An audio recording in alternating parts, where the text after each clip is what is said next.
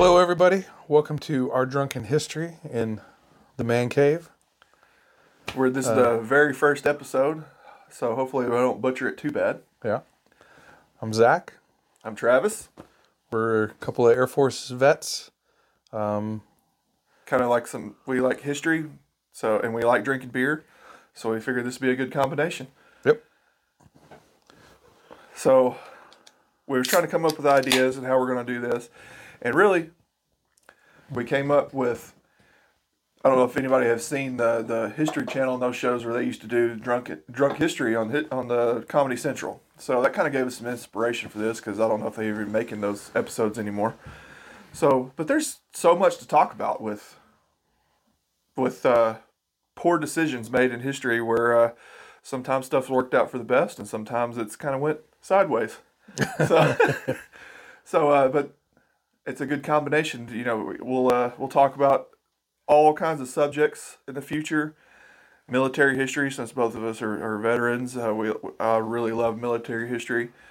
A lot of U.S. history and a lot of world history. It's all been influenced by alcohol. So this will be our dive into the tipsy side of history. So you want me to start it off, or you want to with the first story, or? All right. So I'm fine with whatever. Fine with whatever. Okay. So I'll start off with a little bit of military recent history. And I think this story is pretty funny. Some people think it's kind of dumb. But, so, going back to it was in 2018, late October, the U.S. military and NATO were going to do this joint exercise in the North Sea and the Baltic Sea to do winter training, right? Well, so during a 4-day weekend, one of the 24th Marine Expeditionary Unit pulls into port at Reykjavik, Iceland. I hope I said that right, because I believe that's how it's pronounced. Yeah. So, 7,000 Marines and sailors get off the boats, and they march into downtown Reykjavik to all the bars down there. And it's actually pretty cool. I got to reading about this. There's several, you go to some places, I'm going to go to an Irish bar, or I'm going to go to, some sort of pub or whatever. Yeah, right? yeah. In Iceland, they have American bars. They have one that's literally called the American Bar. They've got one that's dedicated to 1930s gangsters, and it's like this whiskey. It's like a speakeasy kind of thing? Speakeasy gangster bar. And then they have one that is themed off the Big Lebowski, and it's called the Lebowski Bar. Fucking awesome. It's great. So all these Marines and sailors show up in downtown, and they start drinking. And I don't know if you've ever drank with Marines or the Navy. I have a couple times, and those guys can drink. They can put it away. They handle it, yeah. And so they're drinking beer, and they start. The bartenders are offering them American beers. They have Coors Light, Budweiser, stuff like that. And they're drinking that, but then they start drinking the local beers and stuff too. So they start. I don't even know that I know an Icelandic beer. I went through a list of them, and I couldn't pronounce half of them. Yeah, they like long words. But they're drinking the beer, and then I guess some of the bars started running out of beer, and it got to the point to where some of the smaller bars were actually borrowing or buying beer from the bigger bars to help restock their shelves because I'm sure they couldn't at a healthy upcharge. Oh yeah, and so there's this food blogger. He has this website. And he works for the Iceland Times or something like that, and he had a quote that said, "We were fighting an overwhelming force, and they had us surrounded." And we couldn't keep up with demand. And so these Marines and sailors are drinking, and they drink out a lot of the bars that first day.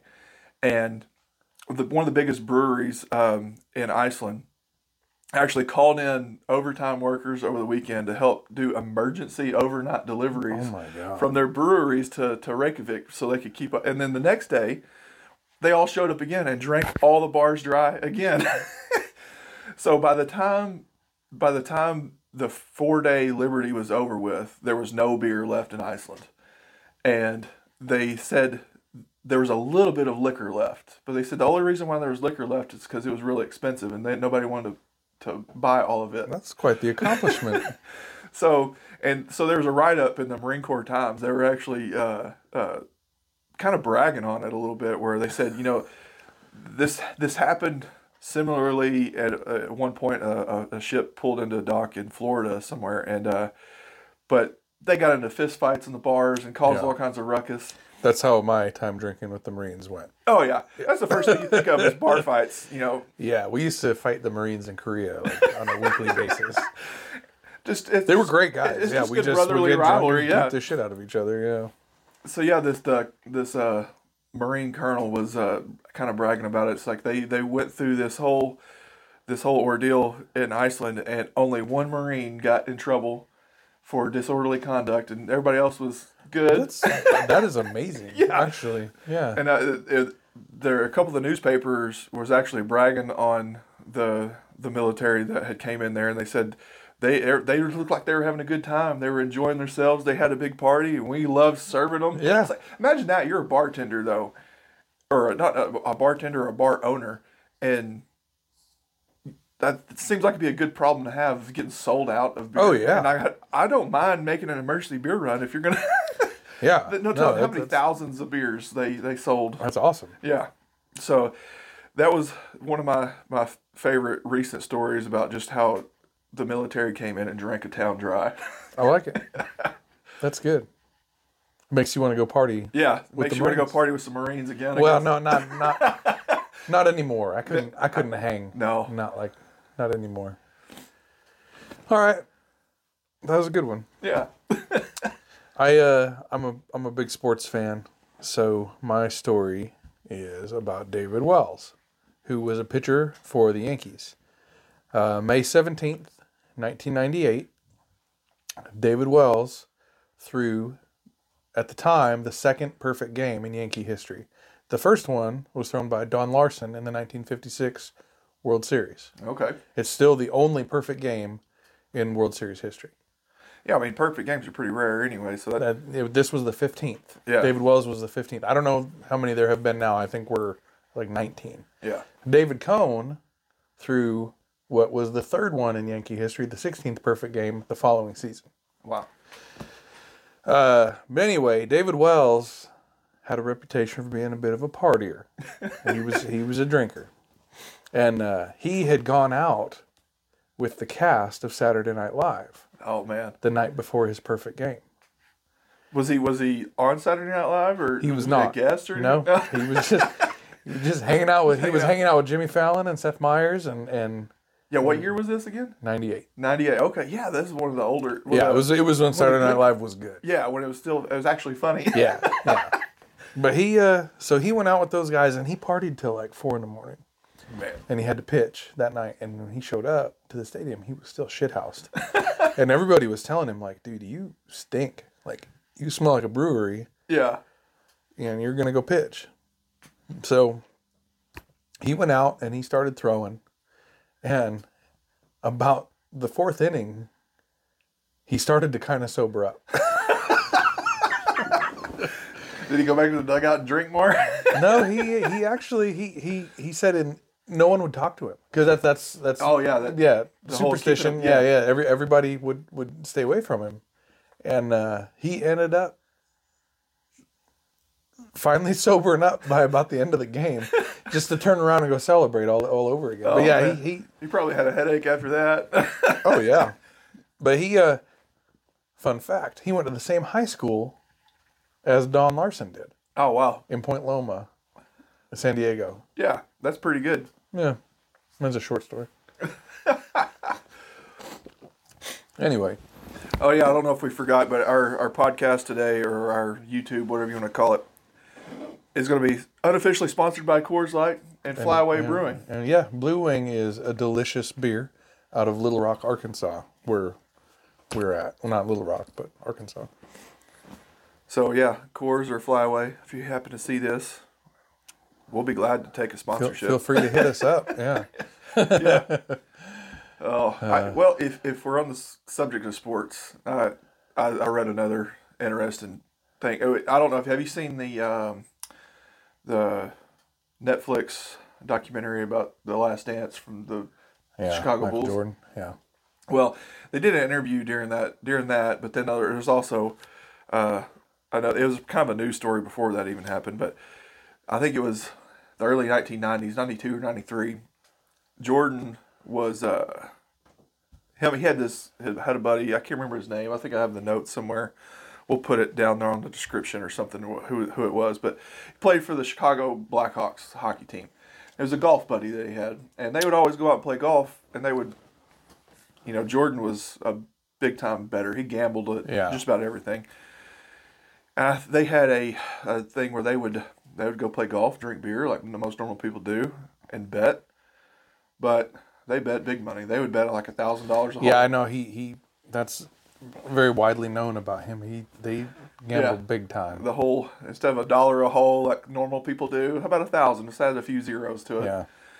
So this is on a game day. Jordan is supposed to play the Cleveland Cavaliers that night in Chicago. So they decide they're going to go play golf that morning. So they're drinking beers. Let me look at this guy's name. I got notes right here. Because I want to give credit to where this was, because it's pretty funny.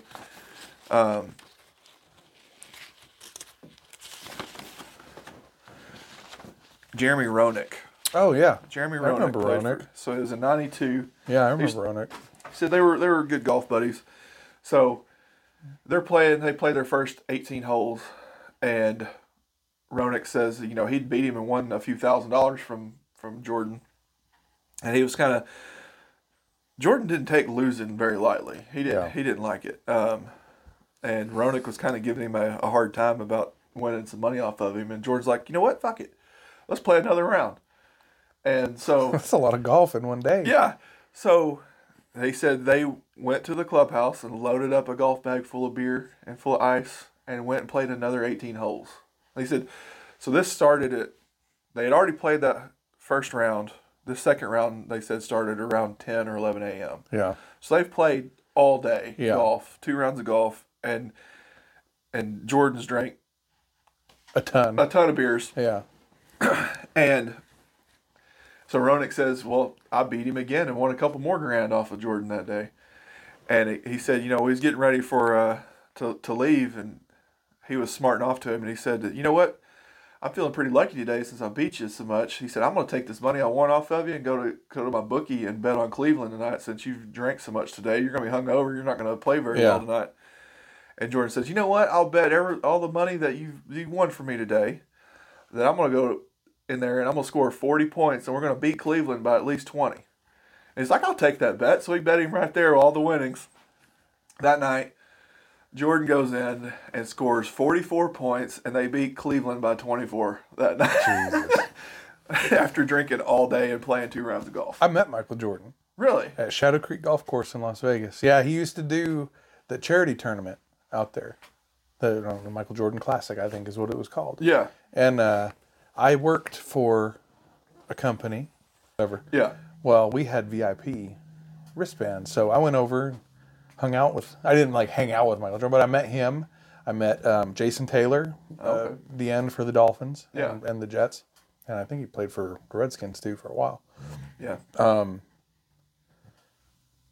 Yeah, dude. I actually pissed next to Jason Taylor in the men's locker room there. Oh, that's funny. And it was funny because it was so awkward. Because I wanted to be like, holy shit, you're Jason Taylor, but at the same time, yeah, you don't want to. The international rules in the men's bathroom. Yeah, you don't want to have a conversation. Yeah, so I never did get a chance to say hi to him. High five. Yeah, what you working with? No, he seemed nice. But I never did talk to him. But I met Griffey. Oh, okay. I met the guy. I don't know, is Kevin Dillon, the actor who played drama on. Yeah, that's Entourage. Entourage. That's a really good show. Yeah, I met him. He was there, and it was funny because after he finished, everybody was kind of crowding around the 18th hole as these people were coming off. I met Jerry Rice too, but it was funnier than shit. The dude Kevin Dillon was walking up, and someone said, "Hey, can I have your golf glove?" And he was like, "Okay, like I'm done playing." And he said, "Will you sign it?" So he did, and then he goes, someone else goes, "Hey, can I have your beer?" And he was like, he did his half-drank beer, and he was like, "Yeah, I guess." And he's like, "Can you sign it?" So he did. He autographed the can and gave him his half-drink beer. It was awesome. It was great. It'd be good if he autographed it, Johnny Drama. That would have been great. He may have. I didn't read it. Holler, "Hey, Drama." So Bruce Smith, played for the Bills, Hall of Famer. I didn't meet him, but I watched him shank a ball completely out of the golf course out onto. I think it's Craig is what borders that right out onto the road. Okay, yeah. Or no, it's Farm Road. It's Farm Road. It's right up by that pig farm. Is that one that was that? That was like Silverstone Ranch or something like that up there. No, that was further west. Oh, okay. Yeah, I was a member there. Okay. But no, Shadow Creek. I couldn't afford that. Oh, okay. Dude, it's like I think at one point it was the most expensive golf course in the U.S. to play. Oh wow. And it's not Vegas. Like it looks like you're at Augusta National. Oh wow. It's amazing. It's perfect. Huh. But yeah, I had a really good time there, man. That would be a good one. They hooked it up. The VIP tickets were like $70 more than the regular ones. Totally worth it. Oh man, it was amazing. And I had heard, and I don't know, I guess I don't know the exact series of events that had happened, but Jeter took over that tournament for a few years after he retired, and I don't know if he's still doing it. Yeah, that might be something to look into. It's worth it if you're ever out there, dude. Yeah. It's amazing. Paul O'Neill, right fielder for the Yankees, getting his number retired this year. Nice. He hit a hole-in-one that tournament. Oh wow! And I met Michael Phelps, and Dr. J waved at me. I was sitting under a tree because it was hotter than shit. I was sitting under a tree, and I wasn't even looking at Dr. J. I was just kind of daydreaming. Yeah. And I think he thought I was looking at him, and he was like, and I was like, "What? Holy shit, Dr. J." Nice to meet you. Nice. No, everybody was cool. It was a good time. That's pretty good. I never did have too many celebrity run-ins when I was in Vegas. I lived there for like 8 years, but I didn't get out a whole lot though either. Probably the coolest one I ever had was Harry Connick Jr. Really? Yeah, it was at the grand opening of the Wynn Hotel, and my best friend from high school was stationed. He was a Marine, and he was stationed down in San Diego, and I hadn't seen him in like years. So he drove up to Vegas because we were stationed in North Carolina, but we were out there for I think we were out there for Red Flag. Yeah. And Jordan had drove up, and we all went out to the Wynn, and it was the opening day of the opening night of the Wynn. Yeah. Like it was the grand opening, and I mean it was just incredible. And we were walking behind Harry Connick Jr. And I was like, "Oh my God," my mom loves him. Oh, okay. So I tapped him on the shoulder, and he turned around, and I was like, "Harry Connick Jr." And he's like, "Yeah, that's my name." And I was like, "My mom fucking loves you." And he goes, "I fucking love your mom." I was just like, "That's awesome." Yeah. Like, touche.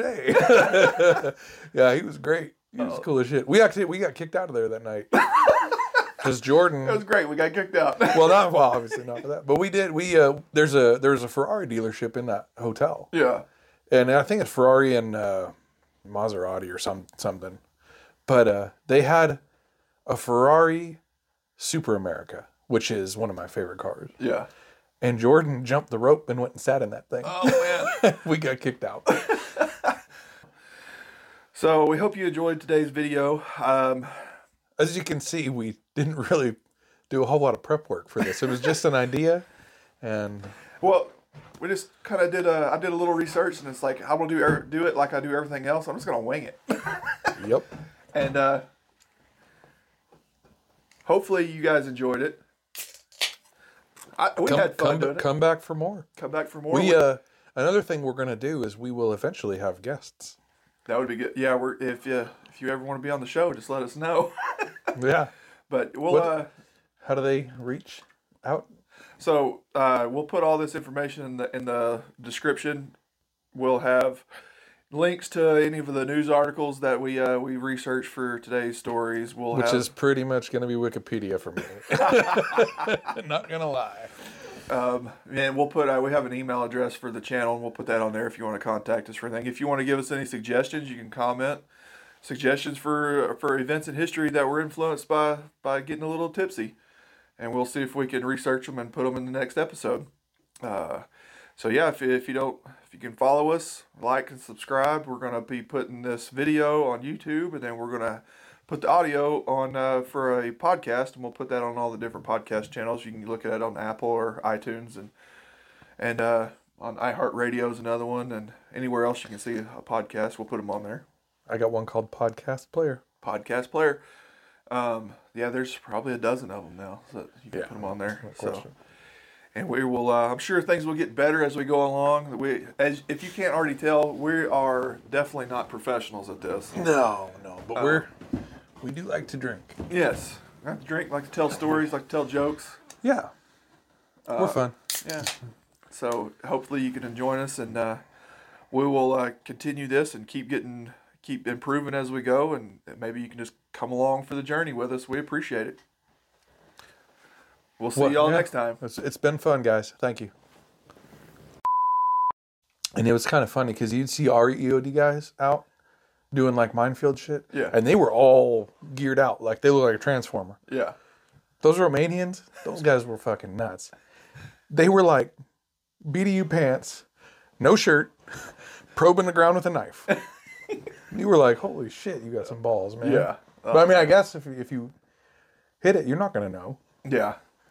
Yeah. If I mess up, suddenly it's not my problem anymore. That's totally true. Yeah. Well, I wasn't. It's just... Shit. That sucker attacked me. The duck. It was like an 06 or 07 when that happened, I think. Because because a rocket went through the door of the tool crib and like went between them and hit and landed in the back of the tool crib. Didn't explode. They had a hole through the door where it went through the door. And when I was at Kandahar, it was Chris. Yeah. He went out to our battery room and opened it, and there was a hole in the ceiling. And he was like, "What the fuck?" I looked down, and there was a mortar sitting on the floor of the battery room. It had come through and not blown up. And no one knew how long it had been there. Yeah. 2-3 days since someone had gone in there. Yeah. Yeah. Fucking thing was sitting right in the middle of our site. Nobody knew. Oh, shit. And so I said, "Hey, everybody, this asshole is going to do a belly flop." And they were like, "Yeah, man, do it." And like the pressure built. And he walked right up to the edge to where his toes were and I could see this. He goes, and he put his hands over his balls. And he didn't jump. He just leaned forward and fell. And dude, when he hit the surface of the water, he stopped. And I didn't know that was a thing. But he hit and he goes, and then he like slowly sunk. And he like kind of bobbed to where his head came up. And he just goes, and you could see all the water spray off his face and shit. And he just slowly made it. Oh, now he hit perfect. Oh, perfectly man. Horizontal. You couldn't do it any better if you tried. But he slowly made it all the way over to the ladder and climbed up.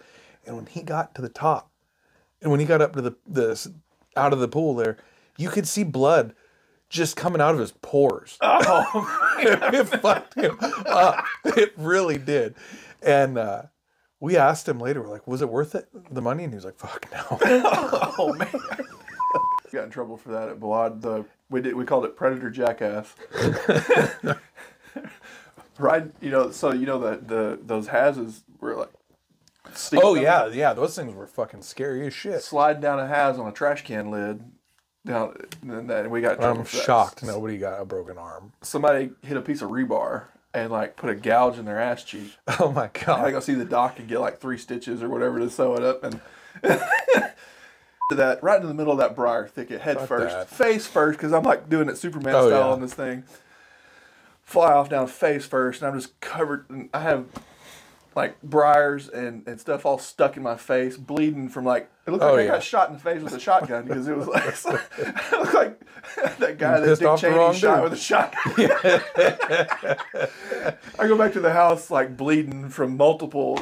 And my mom was like, "What's going on?" It's like I went through a briar thicket face first. Moms always have the best reactions to shit that you did. What are you doing? Well, then she's like, "Well, don't get blood on the carpet." yeah. You're like, thanks.